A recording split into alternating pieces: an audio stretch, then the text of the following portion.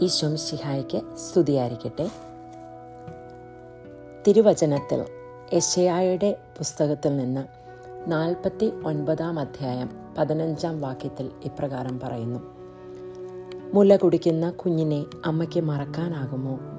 പുത്രനോട് പെറ്റമ്മ കരുണ കാണിക്കാതിരിക്കുമോ? അവൾ മറന്നാലും ഞാൻ നിന്നെ മറക്കുകയില്ല. എനിക്ക് തോന്നുന്നു, വിശുദ്ധ ഗ്രന്ഥത്തിൽ ഒരമ്മയുടെ സ്നേഹം പൂർണ്ണമായിട്ടും ഒപ്പിവെച്ചിരിക്കുന്ന ഒരു വചനമാണിത്. ഈ വചനത്തിൽ നിന്ന് തന്നെ, അതായത് ദൈവത്തിൻ്റെ സ്നേഹത്തിന് തൊട്ട് താഴെയായിട്ടാണ് ഒരമ്മയ്ക്ക് കുഞ്ഞിനോടുള്ള സ്നേഹത്തെ ദൈവം പ്രവാചകൻ വഴിയായിട്ട് അരുളി ചെയ്തിരിക്കുന്നത്.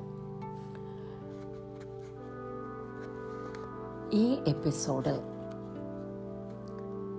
എങ്ങനെ നല്ലൊരു കുഞ്ഞിനെ വളർത്തിയെടുക്കാം, നമ്മുടെ കാത്തലിക് കുടുംബത്തിൽ എങ്ങനെ ഒരു കുഞ്ഞിനെ ഈശോയോട് ചേർത്ത് വെച്ചുകൊണ്ട് വളർത്തിയെടുക്കാം എന്നാണ് ചർച്ച ചെയ്യുവാനായിട്ട് ഞാൻ ആഗ്രഹിക്കുന്നത്. എൻ്റെ പേര് സിൽവി സന്തോഷ്. ഞാനൊരു കാത്തലിക് മദറാണ്. ഈശോ 3 കുഞ്ഞുങ്ങളെ നൽകി ഞങ്ങളെ അനുഗ്രഹിച്ചിട്ടുണ്ട്. എൻ്റെ ഹസ്ബൻഡിൻ്റെ പേര് സന്തോഷ്. സോഫിയ, സോണിയ, സോളമൻ 3 കുഞ്ഞുങ്ങളാണ് ഈശോ ഞങ്ങൾക്ക് നൽകിയിരിക്കുന്നത്. ഒരു കുടുംബത്തിൽ നാം കുഞ്ഞുങ്ങളെ ഗർഭം ധരിച്ച് പ്രസവിച്ച് ഓരോ സാഹചര്യത്തിലും ഓരോ പ്രായത്തിലും വളർത്തിയെടുത്ത് അവരുടെ പൂർണ്ണ വളർച്ചയിൽ ഒരു അഡൽട്ടായിട്ട് മാറ്റിയെടുക്കുന്നത് വരെയുള്ള ഓരോ സ്റ്റെപ്പിലും ഒരമ്മയ്ക്ക് ഒത്തിരി കാര്യങ്ങൾ ചെയ്തു കൊടുക്കുവാനുണ്ട്. നാം നമ്മളുടെ കുടുംബജീവിതത്തിൽ ഒരു കുഞ്ഞിനെ വേണം എന്ന് മനസ്സുകൊണ്ട് ആഗ്രഹിക്കുന്ന നിമിഷം മുതൽ ആ കുഞ്ഞ് നമ്മുടെ മനസ്സിലും നമ്മളുടെ കുടുംബത്തിലും പിറന്നു കഴിഞ്ഞു. അപ്പോൾ ആ കുഞ്ഞിനെ ഏറ്റവും കൂടുതൽ ഇൻഫ്ലുവൻസ് ചെയ്യാനായിട്ട് പറ്റുന്നത് ഒരമ്മയ്ക്കല്ലാതെ മറ്റാർക്കാണ്? ഈ എപ്പിസോഡിൽ നമ്മൾ വിശുദ്ധ ഗ്രന്ഥവും കത്തോലിക്ക സഭയുടെ മതബോധന ഗ്രന്ഥവും അതോടൊപ്പം വത്തിക്കാൻ കൗൺസിൽ 2 റെഫറൻസും അതോടൊപ്പം തന്നെ സയൻറ്റിഫിക്കലി പ്രൂവണായിട്ടും സഭ അംഗീകരിച്ചിട്ടുള്ളതുമായ പീഡിയാട്രിക്സിലെ ആർട്ടിക്കിൾസുമായിരിക്കും നാം ചർച്ച ചെയ്യുവാനായിട്ട് നമ്മൾ തിരഞ്ഞെടുക്കുന്നത്. അതോടൊപ്പം തന്നെ നമ്മൾ അറിയുന്ന കുഞ്ഞുങ്ങളെ നല്ല രീതിയിൽ വളർത്തിയെടുക്കുന്ന ഒത്തിരി മാലാഖമാരെ പോലെയുള്ള അമ്മമാർ നമുക്ക് ചുറ്റുമുണ്ട്.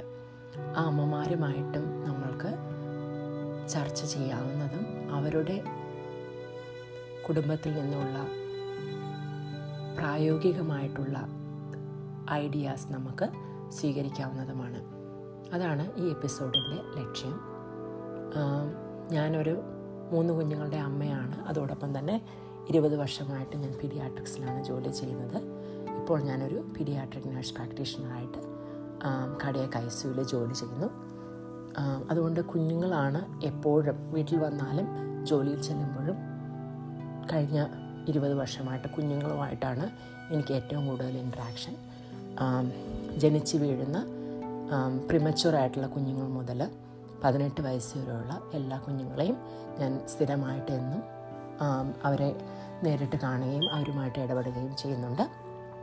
അപ്പോൾ ഓരോ കുഞ്ഞുങ്ങളുമായിട്ട് ഇടപെടുമ്പോൾ, അവരുടെ കുടുംബവുമായിട്ട് ഇടപെടുമ്പോൾ അവരിലുള്ള നന്മകളും അതോടൊപ്പം തന്നെ അവർക്ക് ലഭിക്കാതെ പോയ ചില പ്രശ്നങ്ങൾ മൂലം അവരുടെ ഡെവലപ്മെൻറ്റിലെല്ലാം ഉണ്ടാകുന്ന പ്രശ്നങ്ങളും എല്ലാം എന്നും കാണുന്നുണ്ട്.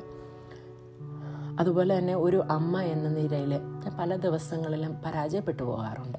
കാരണം എൻ്റെ തന്നെ കുഞ്ഞുങ്ങളെ നല്ല രീതിയിൽ വളർത്തിയെടുക്കുവാനായിട്ട് പലപ്പോഴും എൻ്റെ വീക്ക്നെസ്സിൽ, എൻ്റേതായ കുറവുകൾ കൊണ്ട് പറ്റാറില്ല. പക്ഷെ അപ്പോഴെല്ലാം ഈശോ ഞങ്ങളുടെ കുടുംബത്തിൽ ഇറങ്ങി വന്ന് നേരിട്ട് അവരെ വളർത്തുന്നതായിട്ടും പരിശുദ്ധ അമ്മ ഓരോ കുഞ്ഞുങ്ങളെയും തൊടുന്നതായിട്ടും ഉള്ള അനുഭവം ഉണ്ടായിട്ടുണ്ട്. അതുകൊണ്ട് നമുക്ക് എങ്ങനെ നമ്മുടെ ഈശോയോട് ചേർന്നുകൊണ്ട്, നമ്മുടെ ഈശോയുടെ അമ്മയായ പരിശുദ്ധ മറിയത്തിൻ്റെ കൈ പിടിച്ചുകൊണ്ട്, പരിശുദ്ധാത്മാവിൻ്റെ എല്ലാ വരദാനങ്ങളും ചോദിച്ചു വാങ്ങിക്കൊണ്ട്, പിതാവായ ദൈവത്തിൻ്റെ പിതൃസ്നേഹം അനുഭവിച്ചുകൊണ്ട് എങ്ങനെ നമ്മുടെ കുഞ്ഞുങ്ങളെ നല്ല രീതിയിൽ നമ്മളുടെ കുടുംബത്തിനും സമൂഹത്തിനും അതുപോലെ തന്നെ ഇടവകയ്ക്കും തിരുസഭയ്ക്കും ഈ ലോകത്തിനും മുഴുവൻ ഉപകാരപ്രദമായ രീതിയിൽ പരസ്നേഹമുള്ള കുഞ്ഞുങ്ങളായിട്ട്, പ്രകൃതി സ്നേഹവും മനുഷ്യ സ്നേഹവുമുള്ള കുഞ്ഞുങ്ങളായിട്ട് വളർത്തിയെടുക്കാം എന്ന് നമുക്ക് പരസ്പരം ചർച്ച ചെയ്ത് പഠിക്കാം. ലിസിവിലെ കൊച്ചു ത്രേസ്യ ഒരിക്കൽ പറഞ്ഞു, തിരുഹൃദയത്തിൻ്റെ ഏറ്റവും സുന്ദരമായ മാസ്റ്റർ പീസാണ് ഒരമ്മയുടെ ഹൃദയമെന്ന്. എത്രയോ മനോഹരമായിട്ടാണ് അത് പറഞ്ഞിരിക്കുന്നത്. തിരുഹൃദയത്തിൻ്റെ ഏറ്റവും സുന്ദരമായ മാസ്റ്റർ പീസാണ് ഒരമ്മയുടെ ഹൃദയം. ഒരു അമ്മ എന്ന നിലയിൽ നാം ചിന്തിക്കുമ്പോൾ എത്രമാത്രം മനോഹരമായിട്ടാണ് ഈശോ നമ്മളെ തിരഞ്ഞെടുത്തിരിക്കുന്നത്. കത്തോലിക്ക സഭയുടെ മതബോധന ഗ്രന്ഥത്തിൽ 1655 മുതലുള്ള ഖണ്ഡികയിൽ ഇപ്രകാരം പറയുന്നു: യൗസേപ്പിൻ്റെയും മറിയത്തിൻ്റെയും സ്നേഹനിർഭരമായ തിരുക്കുടുംബത്തിൽ ജനിക്കുവാനും വളരുവാനും ക്രിസ്തു തിരുമനസ്സായി. സഭ ദൈവകുടുംബമല്ലാതെ മറ്റൊന്നല്ല. ആരംഭം മുതൽ തങ്ങളുടെ കുടുംബത്തിലുള്ളവരോടൊപ്പം വിശ്വാസം സ്വീകരിച്ചവരാണ് പലപ്പോഴും സഭയുടെ മൂലകേന്ദ്രമായി രൂപപ്പെട്ടത്. അവർ മാനസാന്തരപ്പെട്ടപ്പോൾ അവരുടെ കുടുംബം മുഴുവനും രക്ഷിക്കപ്പെടണമെന്ന് അവർ ആഗ്രഹിച്ചു. വിശ്വാസം സ്വീകരിച്ച ഈ കുടുംബങ്ങൾ വിശ്വാസമില്ലാത്ത ലോകത്തിൽ ക്രൈസ്തവ ജീവിതത്തിൻ്റെ ദ്വീപുകളായിത്തീർന്നു. ഇക്കാലത്തും വിശ്വാസത്തോട് അന്യതാഭാവം, ചിലപ്പോഴെങ്കിലും ശത്രുതാഭാവം പുലർത്തുന്ന ലോകത്തിൽ സജീവവും പ്രോജ്വലവുമായ വിശ്വാസത്തിൻ്റെ കേന്ദ്രങ്ങളായി വർത്തിക്കുന്ന കുടുംബങ്ങൾ അങ്ങേയറ്റം പ്രാധാന്യമർഹിക്കുന്നു. ഈ കാരണത്താൽ രണ്ടാം വത്തിക്കാൻ സുന്നഹദോസ് ഒരു പുരാതന ശൈലി ഉപയോഗിച്ചുകൊണ്ട് കുടുംബത്തെ ഗാർഹിക സഭ എന്ന് വിളിക്കുന്നു. കുടുംബത്തിൻ്റെ മടിയിൽ മാതാപിതാക്കൾ വാക്കുകൊണ്ടും മാതൃക കൊണ്ടും തങ്ങളുടെ മക്കൾക്ക് വിശ്വാസത്തിൻ്റെ ആദ്യ സന്ദേശവാഹകരാകുന്നു. ഓരോരുത്തരെയും സംബന്ധിച്ച ദൈവവിളി പ്രത്യേക ശ്രദ്ധയോടെ പരിപോഷിപ്പിക്കുവാൻ അവർ കടപ്പെട്ടവരാണ്. ഇവിടെ കൂദാശകളുടെ സ്വീകരണം, പ്രാർത്ഥന, കൃതജ്ഞതാ പ്രകാശനം, വിശുദ്ധ ജീവിത സാക്ഷ്യം, ആത്മത്യാഗം, പരസ്നേഹപ്രവർത്തനം എന്നിവ വഴി കുടുംബത്തിലെ പിതാവും മാതാവും മക്കളും മറ്റെല്ലാ അംഗങ്ങളും മാമോദീസ പൗരോഹിത്യം സ്പഷ്ടമായി അനുഷ്ഠിക്കുന്നു. അങ്ങനെ കുടുംബം ക്രൈസ്തവ ജീവിതത്തിൻ്റെ പ്രഥമ വിദ്യാലയവും ഉന്നത മാനവികതയുടെ പാഠശാലയുമായിത്തീരുന്നു. ഇവിടെ വ്യക്തികൾ സഹനശക്തിയും ജോലിയിലുള്ള ആഹ്ലാദവും സഹോദര സ്നേഹവും ഉദാരവും ആവർത്തിച്ചുകൊണ്ട് പോലുമുള്ള മാപ്പ് നൽകലും സർവോപരി പ്രാർത്ഥനയിലൂടെയും ജീവിത സമർപ്പണത്തിലൂടെയുമുള്ള ദൈവാരാധനയും പരിശീലിക്കുന്നു. എത്ര മനോഹരമായിട്ടാണ് കത്തോലിക്ക സഭയുടെ മതബോധന ഗ്രന്ഥം ഒരു കുടുംബത്തെ വർണ്ണിച്ചിരിക്കുന്നത്. ഇനിയുള്ള എപ്പിസോഡുകളിൽ നമുക്ക് കുടുംബത്തിൻ്റെ ആദ്യം മുതൽ ചെറിയ പടികൾ മുതൽ ഉള്ള കാര്യങ്ങൾ, ചെറിയ ചെറിയ കാര്യങ്ങൾ നമുക്ക് ചർച്ച ചെയ്യാവുന്നതാണ്. നമുക്കൊരു ചെറിയ പ്രാർത്ഥനയോടുകൂടി ഈ എപ്പിസോഡ് അവസാനിപ്പിക്കാം. സ്വർഗസ്ഥനായ ഞങ്ങളുടെ പിതാവേ, അങ്ങയുടെ നാമം പൂജിതമാകണമേ. അങ്ങയുടെ രാജ്യം വരണമേ. അങ്ങയുടെ തിരുമനസ്സ് സ്വർഗത്തിലേതുപോലെ ഭൂമിയിലും ആകണമേ. ഞങ്ങൾക്ക് ആവശ്യമായ ആഹാരം ഇന്ന് ഞങ്ങൾക്ക് തരണമേ.